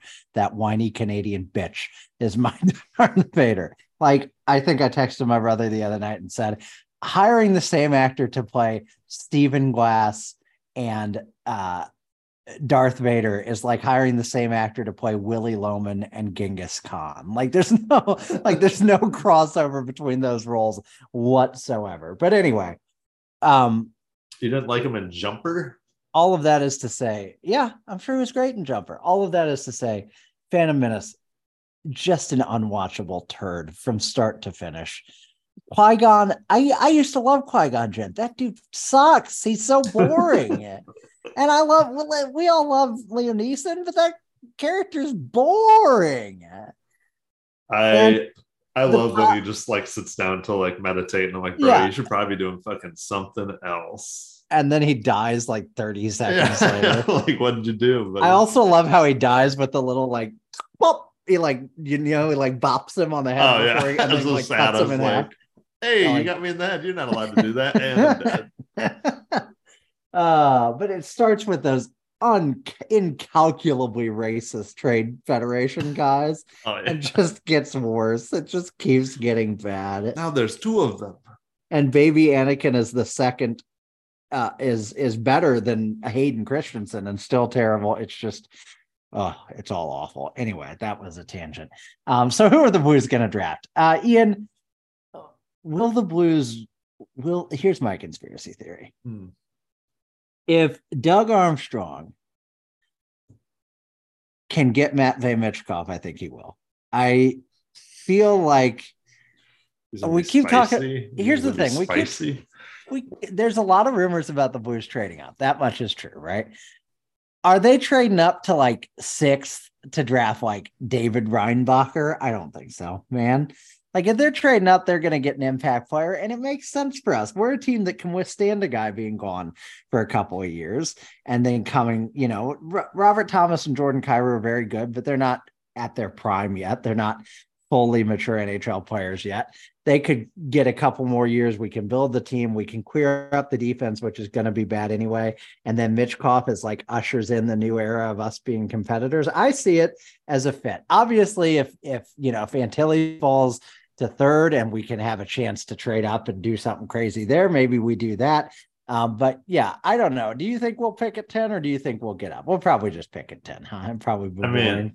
We'll probably pick at 10, and we'll probably also not pick anyone I've even heard of. I've read like 10 different names, and it will be the 11th name. It'll be like Scott Daniel Jones. Butt. Oh, yeah. Daniel Boot. Yeah, let me scroll. It's going to be Colby Barlow. Yeah, it's going to be Andrew Crystal, or it's going to be Charlie Strammel.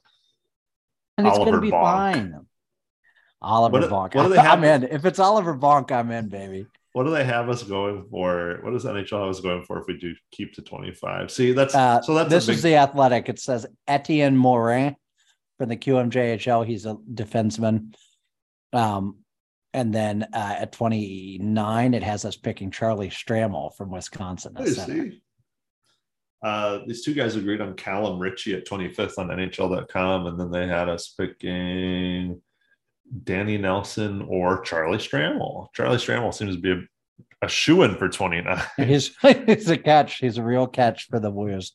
So the thing thank is, God. Can I just say, thank God we don't have the fake drama of where's this really good goalie gonna go this year? Oh yeah, there's one projected at 26.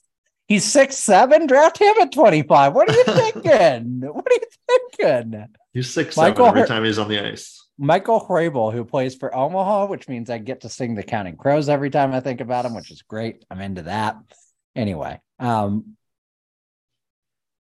I mean, who else will the Blues pick in this abundantly accurate Athletic mock draft? We'll get Jesse Kiiskinen of the Pelicans in Finland and Felix Unger Sorum. Oh, I mean, give me that guy. Then Connor Smith, but Connor spelled with a K, and then Zachary Schultz. Yeah, we need a Schultz. We need any name that starts with sh and ends in z. Konstantin Volchko. I'm into that. I like Konstantin. Samuel Urban. I like it. I'm into it. The thing is, I don't think we're going to be picking with either of those. I really do believe that we're going to move those for what? I have no idea. I think that's the big draft? Mystery. It's Wednesday or Thursday? It's Wednesday's the first round. Yeah. Like we gotta get in the Zoom room and watch that together. Oh yeah, for real. I don't know what they do like with those. They need to do something. What they really probably need to do is package them with a Parayko or with a Krug to get those dudes moved. Get out of here. Other shit. But get out of here. There seems to be, I don't know where I read it. Maybe it was on a rumor website. Maybe it was just like something that people were mentioning. Maybe you read Hockey News on Reddit. Maybe I read it on Reddit. But there seems to be rumblings that the Blues want a scoring winger like for the top 6, which kind of makes sense because you did lose Tarasenko. Like, even if you were like, oh, he wasn't as good as he used to be, he also is. We're gonna go get him back. He probably is like a guaranteed 20 goals that you now are missing. Do you feel I could see a scenario where he drops to like a 4x4 contract or whatever and gets like Perron back over here? Like, that would be nobody wants you. We'll take you back, laddie. We love you. We never had any problems. Yeah, I'm not Doug Armstrong. I always said you should get a different kind of shoulder surgery. Just Doug Armstrong doesn't talk to him anymore. It's all what's his name, Bruce Affleck or whatever. Oh, yeah, Bruce Affleck. So they're like, hey man, he's like, where's Doug? I'm like, no, Doug's not here anymore. It's just me. I search Google, still GM. Yeah, well, that's a technicality. Google's not always that accurate. Yeah, that's that before, right. Like when like when you look up. Like when you look up a restaurant and sometimes the hours are wrong, you go, it's still closed. It's like that. It's the same thing. Yeah. Oh, see a guy around here looks kind of like what scoring wingers are out there? Clayton Keller, obviously. Clayton Keller, there's like rumor kind of that center, but he wants. They'd have to take a contract back, baby. Oh yeah, I mean, well, you're the Arizona Coyotes. You must take something. That's true, back.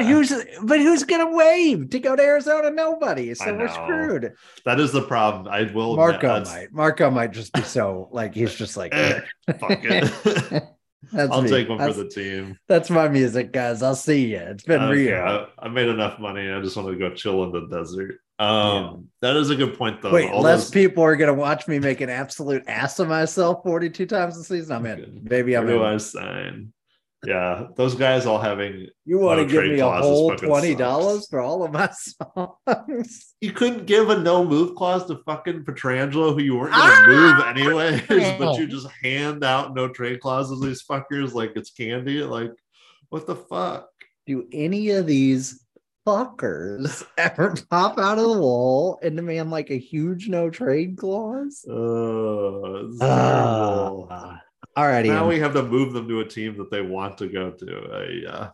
Are there other players we're linked to? We're rumored to? Obviously, the DeBrincat rumors persist. I feel like there was some DeBrincat stuff. I don't know that that's cool. I don't know that he really like fits this team. Like, cool. I'm good. Let's move towards that 100%. I don't believe in it. Like, I don't believe like the team in reality will do what they need to do to make that like you don't work on this team. DeBrincat player, same. It's like I could definitely see this fan base being like, DeBrincat doesn't hit. And it's like, yeah, I hope you knew that, because like that's how it goes. I don't know. Like there's folks out there. Travis Konechny is possibly available if the price is right. If Chuck Fletcher was still there, I would say we could do it. We could do it. But we get him for free. Get him for free. You'd pay us to take him. Get this old shit out of here. God, Travis Konechny, an old NHL player now, born in 1997. Oh, disgusting. No, I don't like that at all. Disgusting. I still think players that are like 30, I'm like, yeah, you're like a year older than me and not almost 3 years younger than me. I'm going to be real upset when I'm older than like all the NHL players. I'm like, oh no, they're all younger than me. Fuck. It's pretty soon, man. We're getting there. We're fucking getting there. We're already most of the way there. We're definitely over the nice edge, I would say. Oh boy, I can't be. Can I be wearing a Robert Thomas jersey when they're like 12 years old or whatever? I love you, Robert. Be like, you could be my dad. Like, I think you reach a point where you can, because you're like, then you get circle back around, you know. You're in the I don't give a fuck territory. Yeah, exactly. I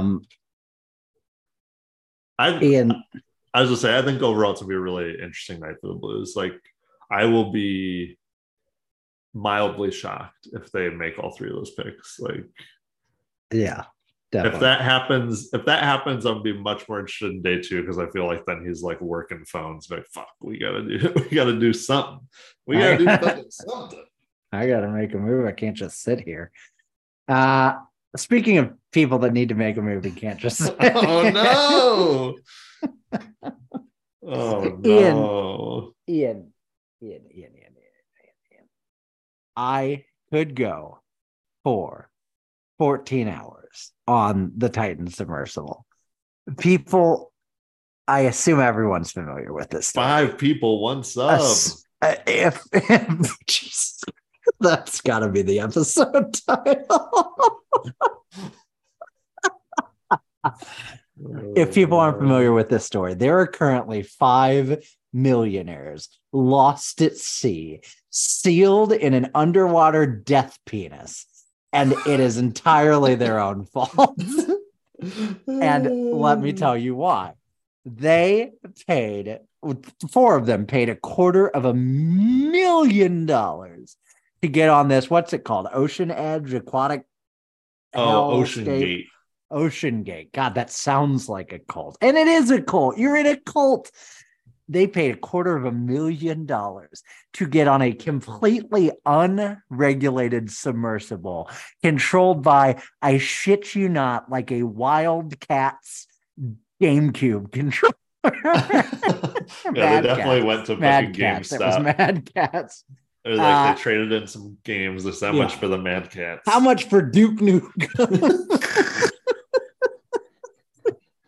And listen, this is I should feel so sad for these people. It's wrong, but it's like hubris. It's just like, what did you think was going to happen, guys? I hope they're found. God willing, they're found. They don't have much time left, but God willing, they're found. But this story is mind-boggling to me. So they went down 1.5 hours after they went underwater. Lost contact. They completely disappeared. They were trying to go down to the Titanic, which is 12,500 feet below sea level, 2 miles below the surface of the water. Boy, you couldn't get me 2 feet below the surface of the water for more than about 5 seconds. What are you thinking? Do you reach a point where you're so wealthy that life itself just fucking bores you? And you're just like, whatever, if I die, who cares? I'm not that interesting anyway. That's got to be where you are. Nobody signing up for this could have possibly thought they had a reasonable chance of surviving. They couldn't have possibly thought that. They must have realized that there was at least a 50-50 odd that this went horribly wrong, because I haven't even gotten to the best part. You know how most submarines, Ian, they have like a pressurized canister, like a tube that you go in and then you seal the top from the outside, and then all the water holds it in and it's watertight, obviously. But then, if you go surface, you pop that thing back open, then you climb out with your little ladder and you're like, hey, we're outside of the submarine. Yay. They don't have that. They got sealed into this thing. So one of the very likely scenarios is that they surfaced because their safety protocols would have had them surface in most cases. They surfaced and they're still slowly dying because they can't get themselves out of this tube in any way. And they had 96 hours of oxygen on this thing, and they are running out of time. It's Thursday morning. I think they run out of time. It is so fucking wild. And I can't get over it. I cannot get over it. I can't stop talking about this. It's so, man, it's crazy because they have this guy, this retired Navy captain, David Marquette, former submarine captain, on CNN. And he said they're freezing cold water entirely surrounding the ship. They're freezing or slightly below temperature. When they exhale, their breath condenses. There's frost on the inside parts of the submarine. They're all huddled together trying to conserve body heat. They're running low on oxygen. And they're exhaling carbon dioxide. And it was like, this is the worst way. This is the worst way to go. I'm just like, oh yeah, I literally can't fathom a worse way to die. The sub is carrying 5 people: a British adventurer, a French diver, a Pakistani father and son, and the founder of Ocean Gate Expeditions. At least he's taking his own medicine, I'm just like, it's just nuts. Like you said, like, I'm not going underwater. I'm not going to fuck. I've said this before. I'm not going underwater. I'm not going over water. Yeah, I'm not going on water. Like, I'll go on a cruise ship. If it's one of those cruises where it's like, hey, we're going to go from Seattle or Vancouver to like Alaska. And the whole time there's land over there, baby. There's land right there. You can always see it. We're just like going to stop over here. But anything that's like, hey, which I've never fucking understood, let's cruise to like the middle of the ocean. I'm like, why? Just put me on the cruise ship and let's not leave. I'll go on the cruise ship and be like, hey, you're locked in on the cruise ship. I mean, you can get off on this little ladder and just go back to fucking California or whatever, but have fun on the cruise ship. Like, yeah, fun. I'm like, there's no reason I need to be out on the water. Oh God. Like, that in and of itself is like too much for me. And then it's like, I mean, going underwater in a submarine is as close as you can get to without actually being in space. You'd like, that's the most like just isolated you can be, and in an environment that is like extremely hostile to you. And I can't imagine, yeah, like you said, I don't know. Maybe it's money where you just feel like, you know what, I'm immune to tragedy like this because I just have all this money and this is cool. And obviously this guy has a lot of money and I trust those people too. And he made the sub and like cool beans. But like also, man, it's the Titanic's still down there. If you want to see shit like what's his face, James Cameron did all this himself and he made his own like documentaries about this. Go watch one of them. I think they're free, on Max. Like, go watch that. There's so many things in the world, so many things that are truly stunning and incredible that you can see without risking your life in any way. Mm-hmm. You can see the Grand Canyon. You can see Mount Everest. You can see, the bottom. I mean, if you climb to the top, you're risking your life there too, but not as much as this, in my opinion. Probably not. And that's pretty honestly. impressive. You can see volcanoes. You can see the Serengeti. You can see Abu Dhabi and Dubai and New York City. You can go to the Grand Canyon again. You can buy a mansion overlooking the Grand Canyon. I just don't understand the instinct to be like, yeah, this is what I got to do. 12,000 feet, 12,000 feet below the surface of the,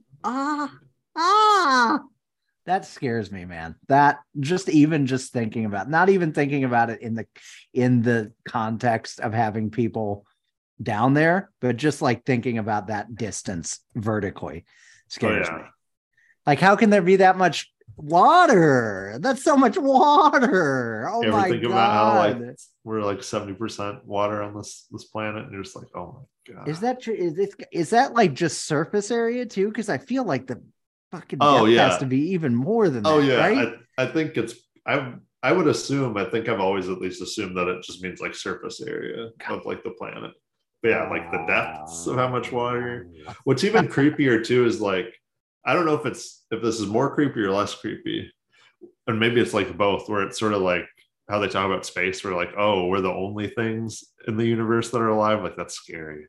It's like, we're not the only things in the universe that are alive. That's also scary. Yeah, that's kind of how, like, I know they said, like, I've learned some time ago, somewhere in my adult life, that I was like, oh, in the middle of the ocean, there's not like just fucking fish everywhere and sharks and shit all floating around. Mm-hmm. It's like, no, there's actually very little life, like just in the middle of the ocean, maybe on the ocean floor, but not really like just there, unless they're like migrating. Like, a lot of it's coastlines and closer to land and stuff like that.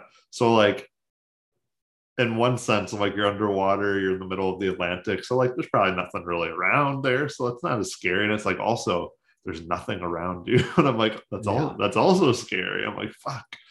Oh God, how far they had to go. That's the other thing. Like, not even just down, but like where the fucking Titanic sunk isn't like by anything. Yeah. Oh. And they could just be a white dot on the Atlantic Ocean somewhere between Newfoundland and Cornwall, running out of oxygen minute by minute, and it's all their own fault. That. They have heard banging though, which is haunting. Yeah. Haunting. That is horrible. That is so terrifying. Listen. I love my Gen Zs. We love them. If you're Gen Z and you're listening to this podcast, you're welcome. But I have to say a word to that group of people, because on TikTok, which is where this, story is pretty much the only story right now, a lot of people start these TikToks with trigger warnings, and they're like, I saw one, it was the whole word spelled out for whatever the fear of seeing objects underwater, seeing man-made objects underwater. I'll find the image. Hold on a second. I love it. I mean, I know we just talked about our fears, but I love these really specific fears. Yeah, it's submechanophobia, which is the fear of seeing man-made objects underwater. And friend, I know you're a sweet spirit. I know you're doing this for the right reason. You're making a TikTok about a lost submarine. If people got here and didn't know that's what they were here for, that's on them. That's on them. And listen, it's not right. It's not morally or ethically a great thing, but we're all here for the disaster porn of it. We know what we're doing. You ain't got to warn me. I'm here. I know. I'm aware. You know, we ain't got to go through this. We ain't got to go. I will say one of the most fascinating things about TikTok, though, is just like the people that there are on Earth. Just like, because every time there's one of these stories on TikTok, one of these like big international stories, there will be 10, 15 videos with millions of views that are like, oh yeah, I spent 19 years manning a cruise ship submarine that went down to depths of 250 feet to look at sea pigs. And I'm like, how? That's just a job that you can have? That's like you can be a lawyer or you can be a cruise ship sea pig submarine. And those are just the same amount of things. Yeah. I love that you're never hearing people are like, I'm a bank teller. It's always like, yeah, I didn't know if you knew about this, but yeah, I actually craft like the glass that goes into the submarine windows. Yeah. This place didn't have a submarine window. That's part of their problem. Yeah. I was like, we were never contacted by these people. That's the issue. God. Yeah. That's my official take on the whole story. Why are they down there? Why did you do this to yourself? I don't like it. Any other thoughts? No. I hope they're found. I hope this is over soon and with a happy ending. But like, man, just think before you dive. Think before you leap. Maybe when they show you the Mad Catz controller, be like, say what now? No. And it's wireless too. So see, we don't have to worry about those pesky wires. I love when the guy was like, you go right. If you push it right, you turn right. If you push it over on the other side, the left side, you turn left. And it's like, yeah, dude, thanks. I get that like that's like a thing people know about these days. So like, if you like, I don't know, I guess I shouldn't say I know that, but like, I feel like they'll probably have people use controllers like that to fly drones and shit, because that's what kids are used to and stuff. But like, I want something that looks government grade. It's like, sure, it can be a controller, but it wasn't approved by any regulation at all. Listen, I'm not a fan of red tape, but some things should have red tape. Yeah. And one of those things is submarines that are designed to go down to 12,000 feet. You fucking idiots. You know they can't even take rescue subs down there? You know, the rescue subs are like, we can't get down that far. You'd have to be crazy to go down that far. We've never rescued someone from those depths. Who would be down there?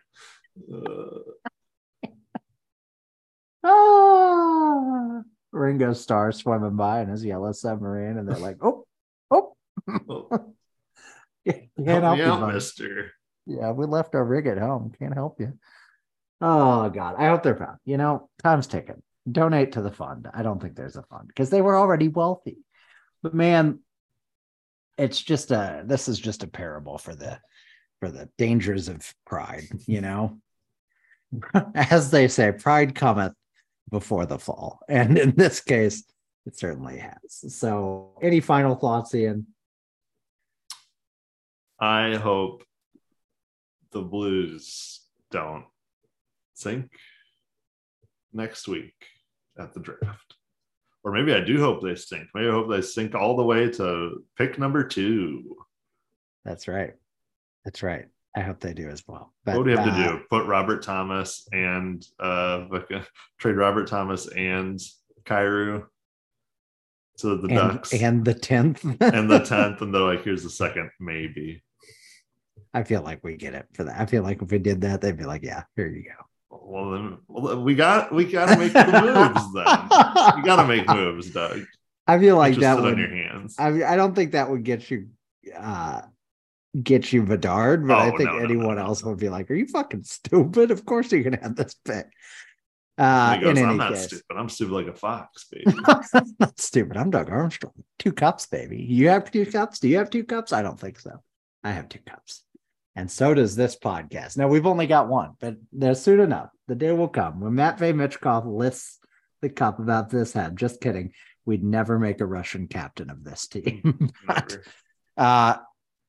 folks, it's been, God only knows how long we've been doing this. It's time to stop. It's time to stop. Ian, has this been like a 2-hour podcast, 2+ hour? The folks are going crazy. Folks, if I can leave you with anything, I can leave you with this. When someone covers up sexual assault, you got to stand up and you got to say, you know what? No, this is wrong.